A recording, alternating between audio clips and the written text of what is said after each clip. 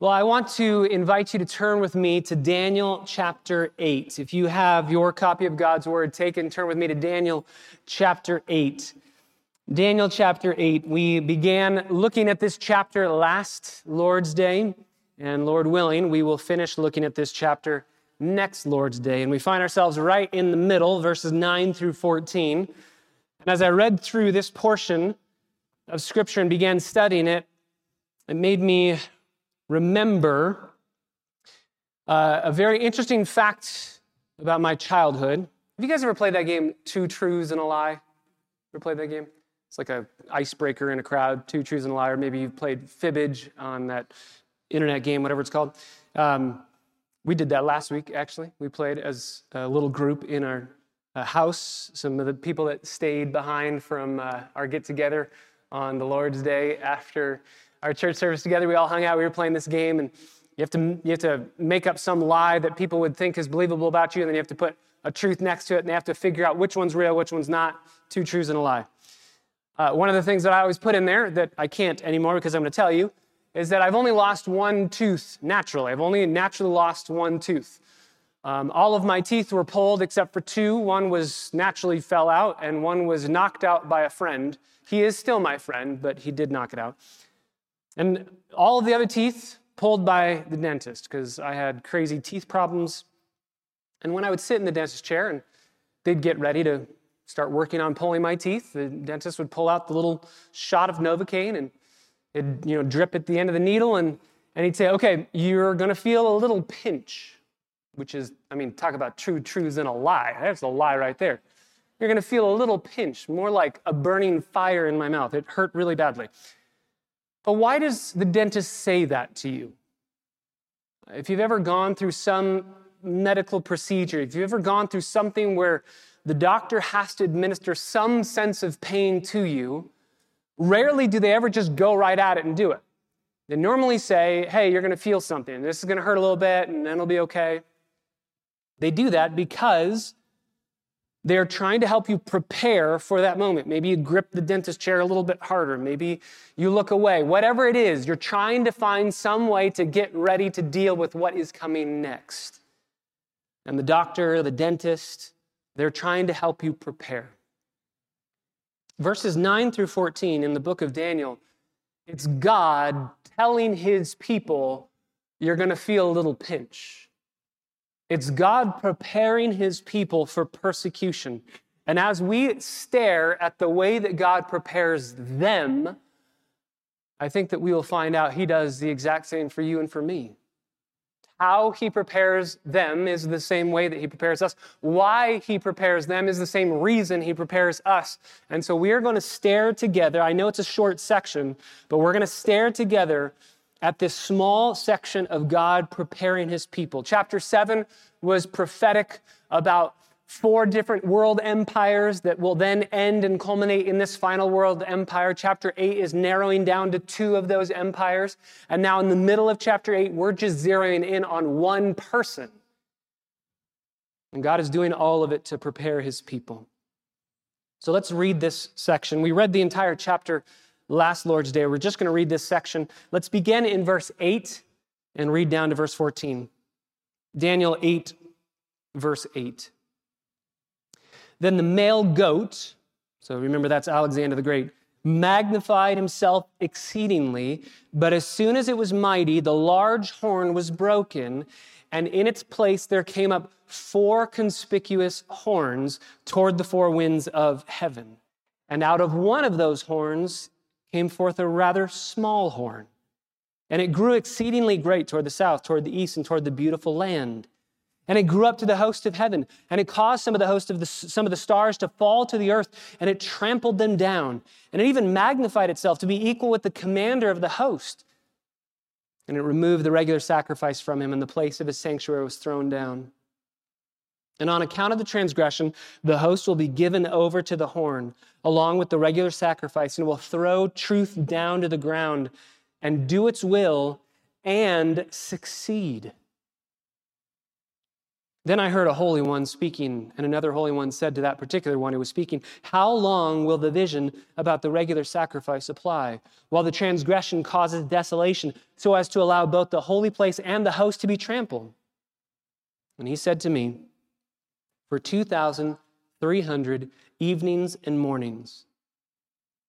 But then the holy place will be made righteous." Father, we thank you for this incredible section of your word. Truth on display. Prophecy is so amazing. We've studied it the last few Sundays, why it is so profound, so incredible, so majestic, so glorious. And yet again, we find ourselves in a prophetic section where we have seen all of these things literally take place in history. We've seen exactly what you said was going to happen in the future actually happen. And yet sometimes I think we come to prophetic sections of Scripture and we forget to be absolutely undone by the reality of you saying what is going to happen before it ever happens. So, Father, I pray that you would enable us this morning to have fresh affections for you, our God, who knows the end from the beginning, declaring the end from the beginning, telling us exactly what's going to happen, and then specifically to your people. You love us, and you do not want us to go blindly into suffering and persecution. And so you have prepared your people, whether it's Old Testament Israel or whether it's us now as your church, you are preparing all of us. So I pray that we would hear your preparation this morning, that we would live according to it, and that we would see the motivation of you, our Heavenly Father, loving us and preparing us for the days ahead. Holy Spirit, I pray that you would open our eyes to behold wonderful things from your law. We pray in the name of Jesus, our Savior. Amen. This section is so short and so unified that I really don't want to break it out into different points. I really just want to take it as a whole. And so what we're going to do is we're going to say two different big picture ideas this morning. We're going to look at the explanation of verses 9 through 14. We're going to explain it all. And then we're going to look at the encouragement that we should get from these verses. So we'll look at the explanation of these verses and encouragement from these verses. And I just want to let you know, the explanation of these verses is entirely historical. And for me, I just geek out on history, and I love this.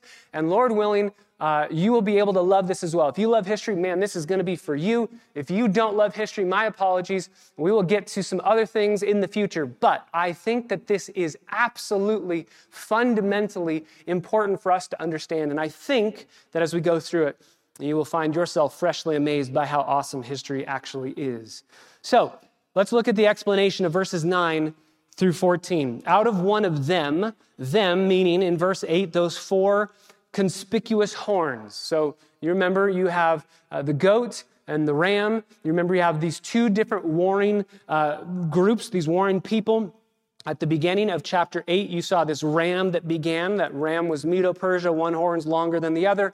And then you have this goat that shows up and destroys the ram. And the goat that destroys the ram is Alexander the Great and his empire of Greece. But when he dies, 22 years after his death, there are four divisions of the Greek Empire that began ruling almost autonomously on their own. Four divisions.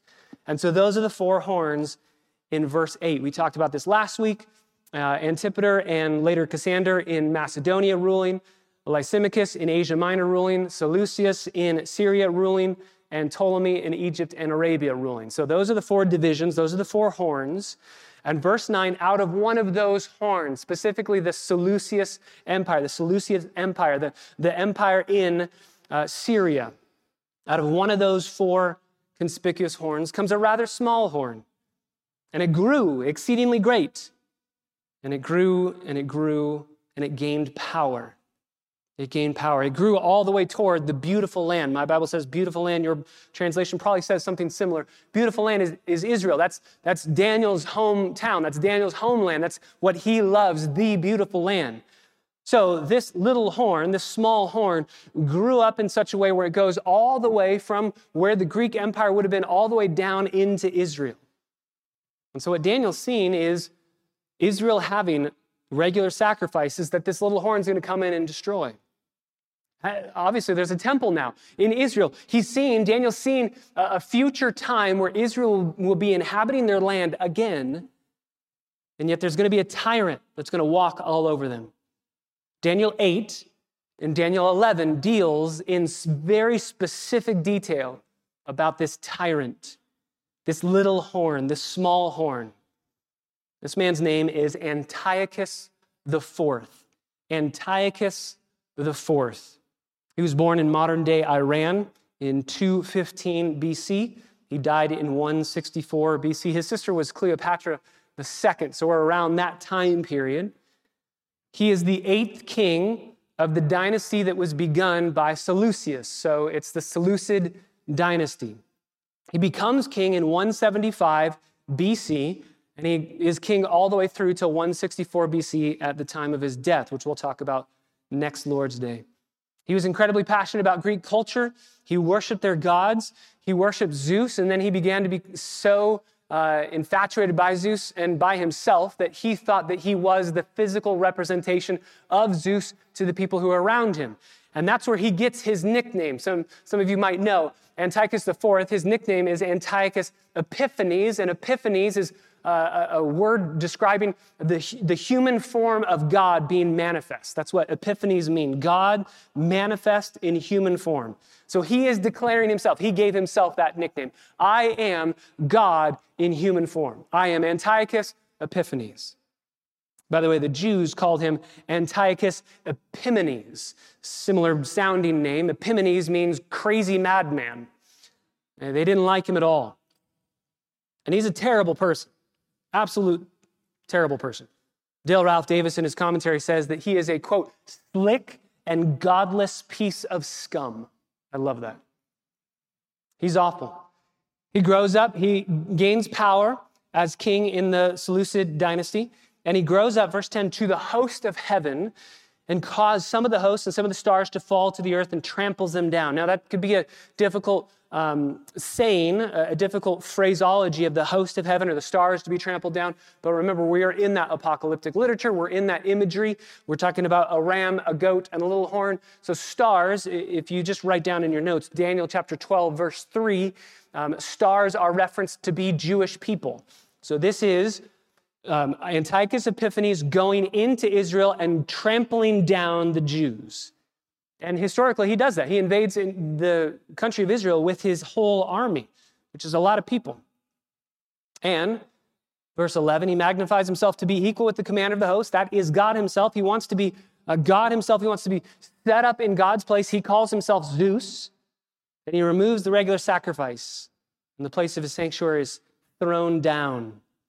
He puts an end to daily sacrifices in the temple. Antiochus Epiphanes forbade the circumcision of Jewish infants. He made it a crime to possess a copy of the Jewish scriptures. He magnified himself. He threw down any sacrifices in the altars, in the temple, and any form of worship of Yahweh. And verse 12, on account of transgression, the host will be given over to the horn along with the regular sacrifice. He's going to own it. He's going to hold it. He's going to throw truth down in Jerusalem, trample it to the ground, do his will in Jerusalem, and succeed. And that's exactly what happened in history. We see an account of this in the Apocrypha. The Apocrypha, there is a set of books. Apocrypha just is the Greek word to conceal. It's the opposite of apocalypse. So apocrypha is to conceal. Apocalypse is to unveil and to reveal. The apocryphal books, there are 14 of them, and those apocryphal books were written around the time period of these events happening. They were written about 100 years before Jesus was born. They were written in Greek. They weren't written in Hebrew. And so when Jerome came to translate the Bible from Hebrew and Greek into Latin, which became the Latin Vulgate in the 300s AD, when Jerome did that, Jerome looked at the Old Testament scriptures that we know, they're in Hebrew, the New Testament scriptures that we know that are in Greek, and then he found these 14 books that are in Greek dealing with Old Testament time period and not New Testament time period. So he found it odd that these books weren't written in Hebrew. The church did not testify to these being inspired, inerrant, infallible scripture. And so Jerome said, I'll translate them, but I'm going to put them in a separate category. These 14 books are not scripture. So he's one of the first, along with Augustine, who said, these books are strange. We don't know what to do with them. They're definitely not Scripture. There's something that we can get from them, but we're going to set them aside. It was that way, actually, all the way up until the Council of Trent in the 1500s, when the Roman Catholic Church said, no, those books are actually inspired, infallible, inerrant Scripture. Those are God's words to us, and so they codified them as being a part of God's Word. Just a couple reasons why we know they're not. The apocryphal books disagree doctrinally with the Bible. There's praying for the dead advocated in 2 Maccabees chapter 12, which is in direct opposition to the Gospel of Luke and to Hebrews 9. The Apocrypha contains an episode where God is lying, where he is actually lying and helping other people to lie, which we know the Bible clearly says in Titus chapter 1, God cannot lie. So we know that there's also no claim in those books, those 14 apocryphal books. We know there's no claim of them being inerrant, inspired, infallible. So we know that they're not Scripture. That being said, they have some aspect of historical accuracy attached to them. They're history books. And so, in 1 Maccabees chapter 1, verse 21, which is an apocryphal book, I want you to listen to the way that they describe Antiochus Epiphanes living out what's happening in Daniel chapter 8, specifically in 8 verses 10 through 12. 1 Maccabees says this, quote, Antiochus arrogantly entered the sanctuary and took the golden altar, the lampstand for the light, and all of its utensils. He also took the table for the bread of the presence, the cups for drink offerings, the bowls, the golden censers, the curtain, the crowns, the gold decorations on the front of the temple. He stripped all of it away. He took the silver, took the gold, took the costly vessels. He took the hidden treasures that he found. He took them all, and then he went back to his own land, and he shed so much blood and spoke with such great arrogance. That's Antiochus Epiphanes. He wanted to take over the whole world. He became so powerful and so narcissistic and egomaniacal that he wanted to take over the whole world. He had two main empires that he had to fight against to take over the whole world, Egypt and Rome.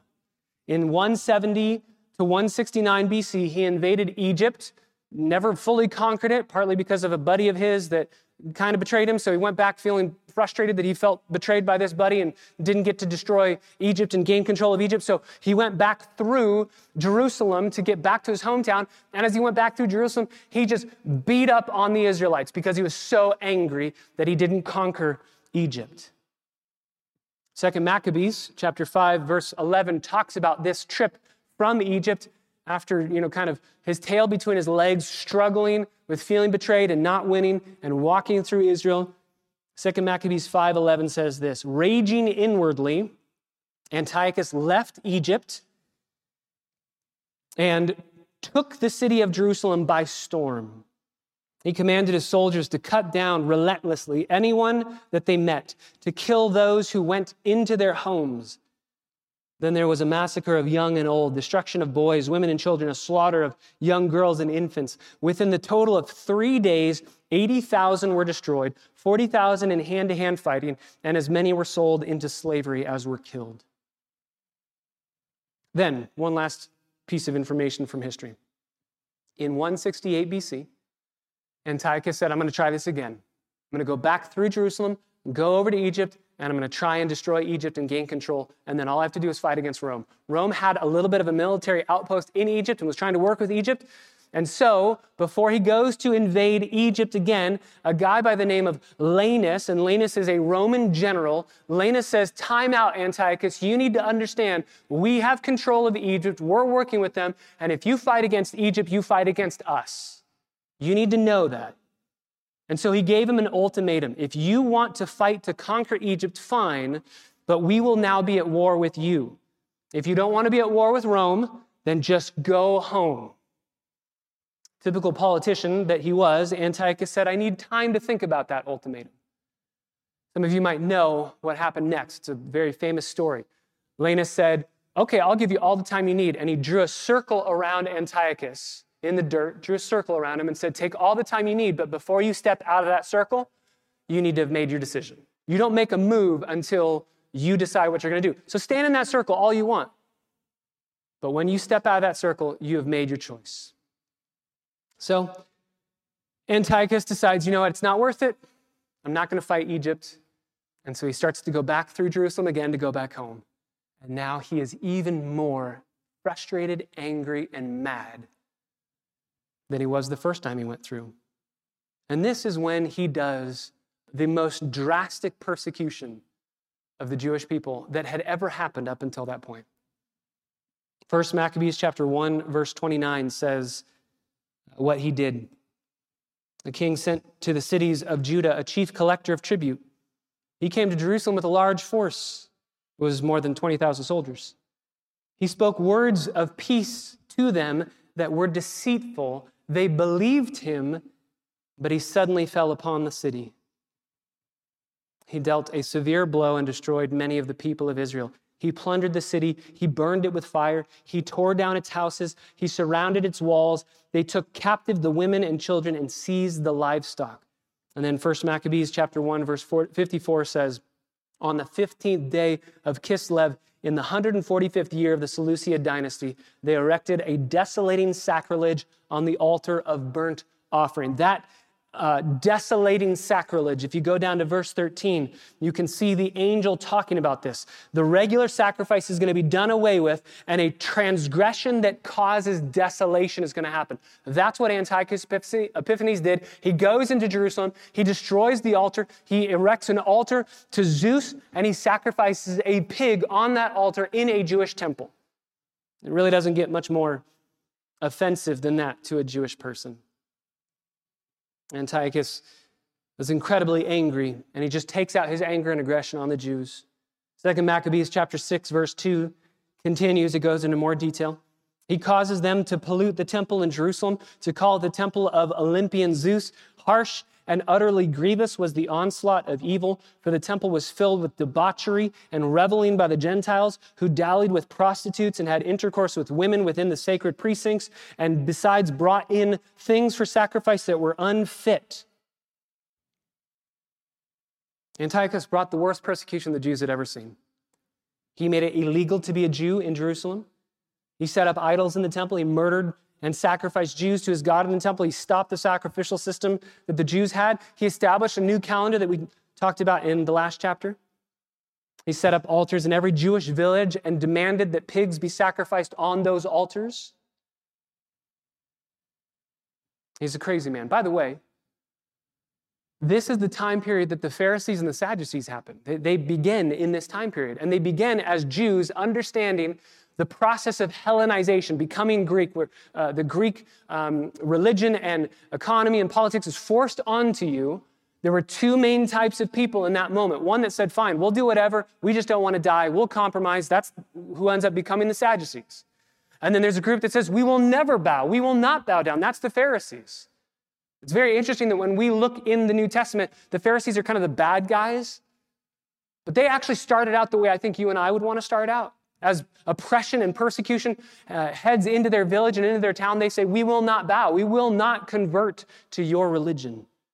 It's just they began to trust in that and then became legalistic. They built walls around their laws so that you could never get them to disobey their laws. So Antiochus takes over. He's destroying anything. He's causing oppression, persecution. How does his reign end? How does his reign end? Last piece of history before we move on to the encouragement that is supposed to come from these verses. He is stopped by the heroic actions of a man by the name of Judas. His nickname is the Hammer, which that word, the hammer, in Hebrew, it's from the form of a word, Maccabeus. So Judas Maccabees, maybe you've heard of him. Judas Maccabees, that's 1st and 2nd Maccabees comes from his name. Judas Maccabees. Judah the Hammer. It's a good nickname. He lived in a village just outside of Tel Aviv. There was an altar that was set up in that village, and you were demanded by Antiochus Epiphanes to sacrifice a pig on the altar. And so a bunch of soldiers from Antiochus's army walk into this village, and they tell a man by the name of Matthias, who is Judas's dad, they tell Matthias, you need to sacrifice. He was the high priest, he's the oldest man, and he's the high priest in the village. You are called by Antiochus Epiphanes to sacrifice a pig on this altar to Zeus. And Matthias says, over my dead body. I'm not doing that. a younger priest in training goes, I'll do it. And so he goes and he takes the pig and he gets ready to slaughter it. And Matthias gets so angry at this turncoat Jew that he takes a sword from one of Antiochus' generals, pulls it out of its sheath, and kills this young priest. And Judas' sons see what he's doing. They grab swords from the people around them, and they kill all of Antiochus Epiphanes' soldiers. This is a movie. This is a scene from a movie, right? Just massive battle, massive bloodshed, and then everybody's just kind of huffing and puffing, looking at all the dead bodies going, what did we just do? And Matthias says, we just started a war. That's the first battle of the revolt of the Maccabees. That's the beginning of the Maccabean revolt. And people says, hey, if it's that easy to take over Antiochus' army, we'll join. So they start this underground guerrilla warfare rebellion that starts fighting. They only fought at night. They would hide in caves. They would sleep in the day. They would hide in the day. And then they'd go out at night and start killing all of Antiochus Epiphanes' army. They go all the way down. It's an amazing story. They go all the way down. Matthias dies about a year into the revolution. And so Judas, Maccabeus, takes over, and he's the general of the army. And they get all the way down to Jerusalem, and they find their way into the temple. And Judas says, we are going to gain control of the temple. We're going to take it back. They tear down the altar that was built to Zeus. They erect a new one, and they want to rededicate the temple. They want to cleanse the temple, rededicate it to Yahweh. And there's a whole process of ritualistic cleansing that they need to go through. And one of the things that they have to do after taking over the temple and cleansing it is they need to purify the oil to be able to offer it to the Lord. And it takes about 8 days to do that. And so they need light for those 8 days to be able to purify the oil, to be able to offer to God, to rededicate the temple. And the book of 2 Maccabees, chapter 10, tells us that they find there's only enough oil in the temple for 1 day, and they think we can't rededicate the temple. And you know the story. Miraculously, the oil is enlarged and elongated to provide 8 days' worth of light in the temple for them to be able to rededicate the temple to the Lord. By the word, you know the Hebrew word for dedication. What is it? It's Hanukkah. Hanukkah is the Hebrew word for dedication. It is the remembrance. This is the celebration of Hanukkah. It's going to happen in December 19th of this year. It's the dedication of, it's the remembrance of the dedication of the temple. When Judas Maccabeus took over the temple, took it away from Antiochus Epiphanes. We'll talk about the way that he dies next Lord's Day. And they dedicate the temple to the Lord, and they say, we've taken it back from the hands of godless pagans. And that's exactly what is prophesied here. In verses 13 and 14, the angel says to the other angel, how long is this going to happen? How long is this madman going to gain control of the temple, stop the sacrifices? How long is it going to happen? And the answer that he's given is verse 14, for 2,300 evenings and mornings, but then the holy place will be made righteous again. There's going to be evil happening there. There's going to be pagan idolatry happening there. But at the end of 2,300 days, it will stop and you'll get it back. And the getting back of the temple is the celebration of Hanukkah. For 2,300 evenings and mornings, there's two ways that you can take this. Either it is 2,300 evenings and mornings, meaning it's half of 2,300, meaning 1,150 days. This is a little over 3.5 years, or it's about 3.5 years. Or it's 2,300 evenings and mornings, meaning 1 day, so it's 2,300 days, which would be about 6 years and 4 months. There's ways to make both of those work. Either it could be a reference to when Antiochus Epiphanes first overthrows the high priest in Jerusalem and all the way up until his death. That would be about 6 years and 4 months. Or it could be when Antiochus Epiphanes went into the temple, erected that statue to Zeus, began offering the pigs on the temple. That would be about, from that time period to the rededication of the temple, that would be about 3.5 years. So you could take it one of two ways. Either way works. I personally think it's actually 2,300 days, just the entire 6 years and 4 months.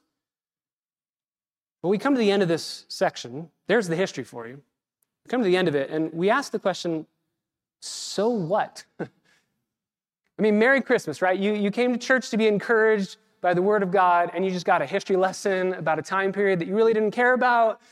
Why are we here? Why does this matter?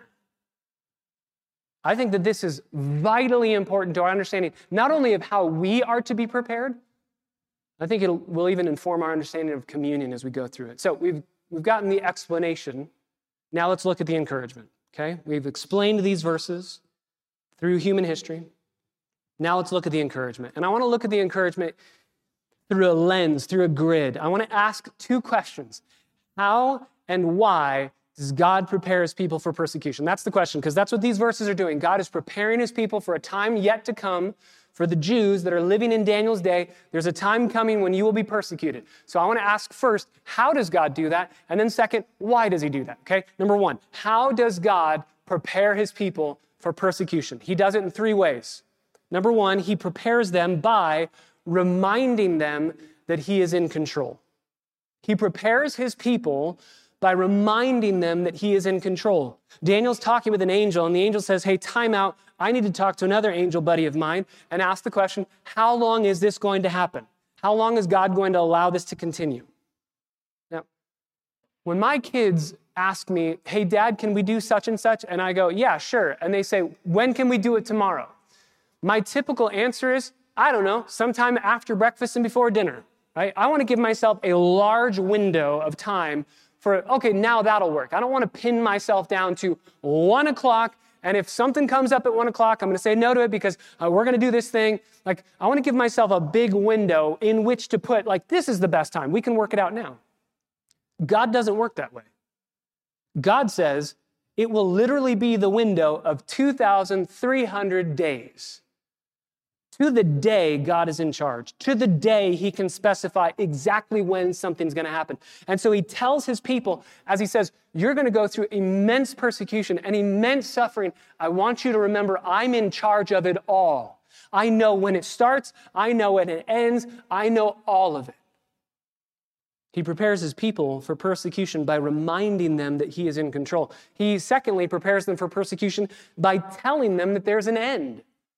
He tells them in advance that the suffering will not last forever. There is an end to it. He says it'll happen for 2,300 evenings and mornings. Now, again, it can be taken two ways, either 6 years and 111 days or 3 years and 55 days. And here's what's interesting. Let's apply what we did a couple of weeks ago. Remember, we talked about prophecy can be understood. Maybe we won't fully ever understand how are we to take these 2,300 days? How are we to understand it? Is it halves of days, so it's 1,150, or is it actually 2,300 days? Maybe we won't know, but here's what we can know. We don't have to know the specific details. What is this in here for? Here's what it's telling us. Number one, persecution will happen for a long time, but number two, it will happen for a limited time. That's what we need to know. That's what we can grasp from this. Regardless of how we're to take 2,300 evenings and mornings, we can know without a shadow of a doubt, God is telling his people, it's going to be long, but it's going to be limited. It's going to happen for a while, but there's an end point. Brothers and sisters, evil has an end date. It will not last forever. God prepares his people for persecution by reminding them that he's in control, by telling them that there's an end, and number three, by showing them the glory that will take place after the suffering. Showing them the glory that's going to take place after the suffering. This is verse 14. There's going to be a period of persecution. There's an end point to it. And then the holy place will be made righteous again. You'll gain control again. You'll be able to sacrifice again. You will have your own land in peace again. Now, it doesn't last for a long time. They're going to have hardships and struggles.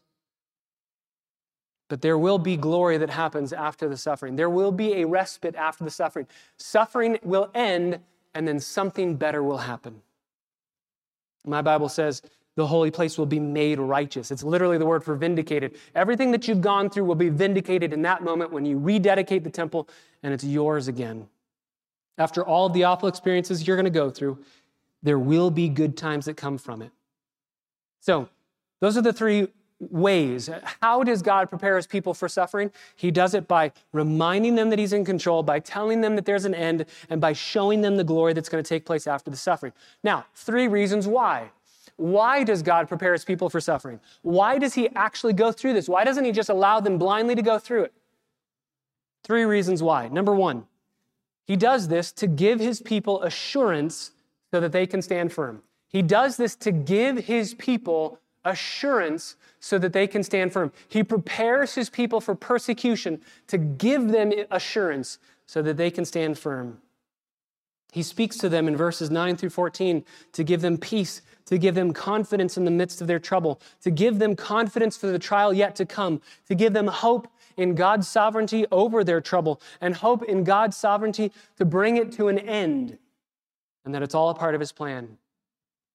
Number 2, he gives his people preparation for persecution. Secondly, to give his people perspective so that they can persevere. He wants to give his people a perspective so they can persevere. He's giving them perspective. He's telling them, I can see the beginning, I can see the end, I can see where you fit, I can see what happens, and I want you to have that perspective. He prepares his people for times of trouble to remind them that the wicked who will be ruling, it's only for a moment. In verse 12, it says that this man will throw truth down to the ground and will do his will and succeed.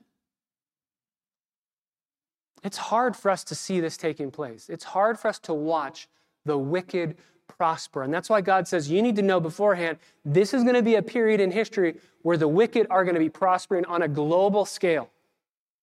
And I don't want you to be surprised by it. You remember Psalm 73?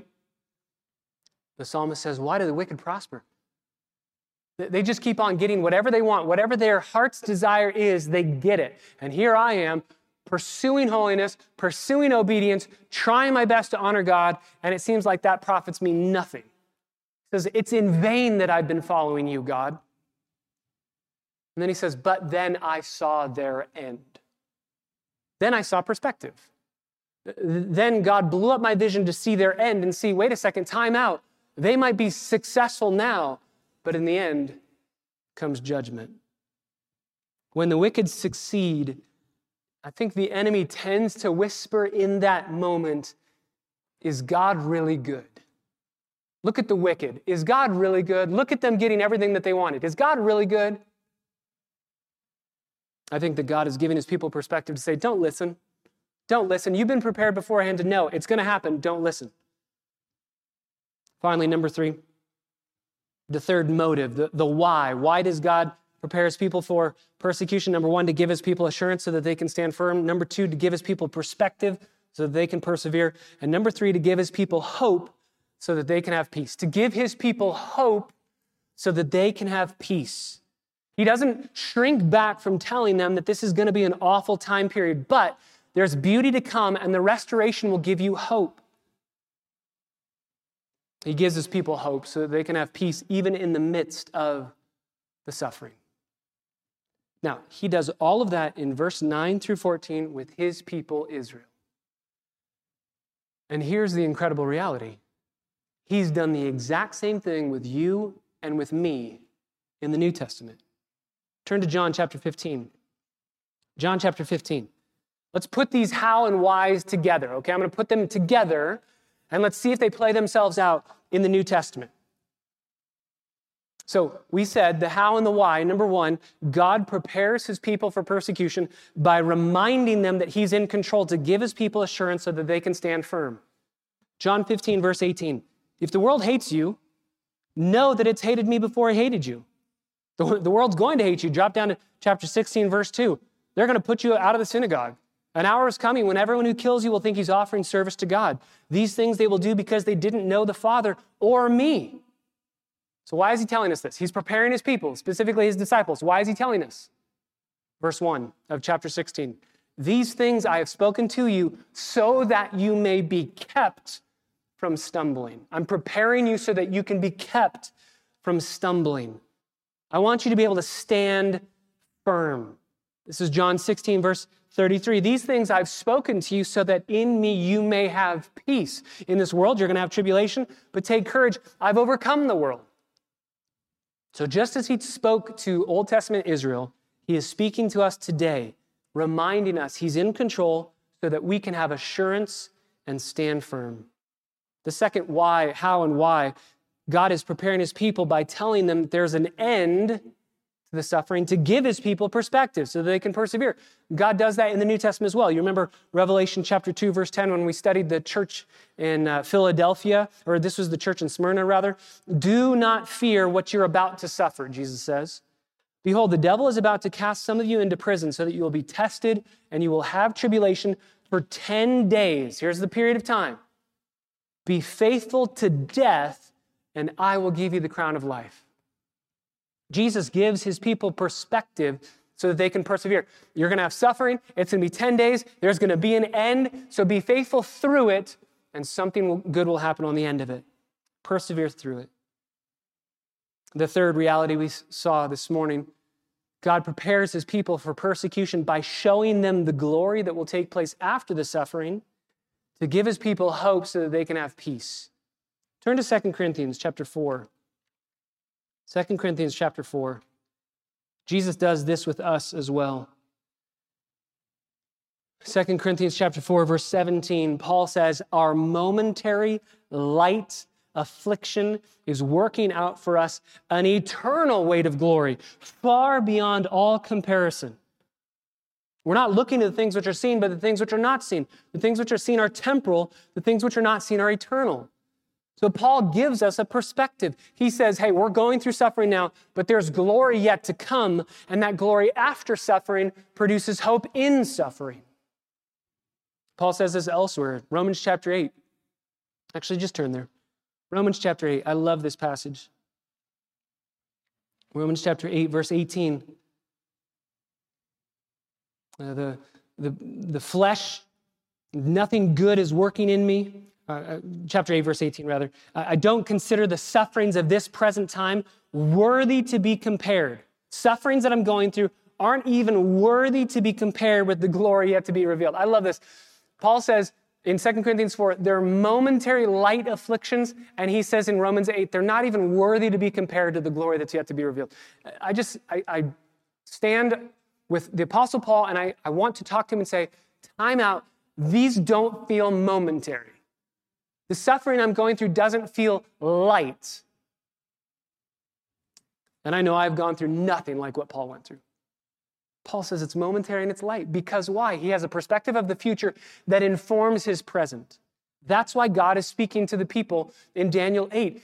Get a perspective of the future that will inform what you're about to go through. The glory that will be revealed to you, it's not even worth comparing to the suffering that you're going through. So, just like God prepared the Jews in the Old Testament for the suffering that they're going to go through under Antiochus Epiphanes, God has prepared us for the suffering we're going to go through living in a broken and fallen world. And the book of Revelation is God preparing his people for the suffering that they're going to go through as they go into the time of great tribulation with the Antichrist, which we'll look at, Lord willing, next week. So, God does this for his people, Old Testament, New Testament, because he loves his people. Lastly, we'll end here. I think that we can go to Christ as our example of how this works itself out. Think about our Savior.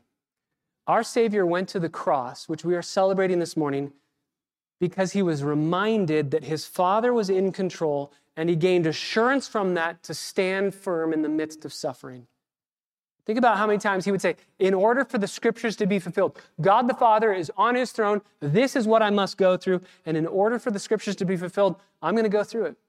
Think of when he's in the Garden of Gethsemane. He says, I could call legions of angels. I could call so many angels down here. God's in control. He can do what he wants. He prays on the sovereignty of God. He asks the Father, is there another way? And he trusts and he stands firm because God is in control.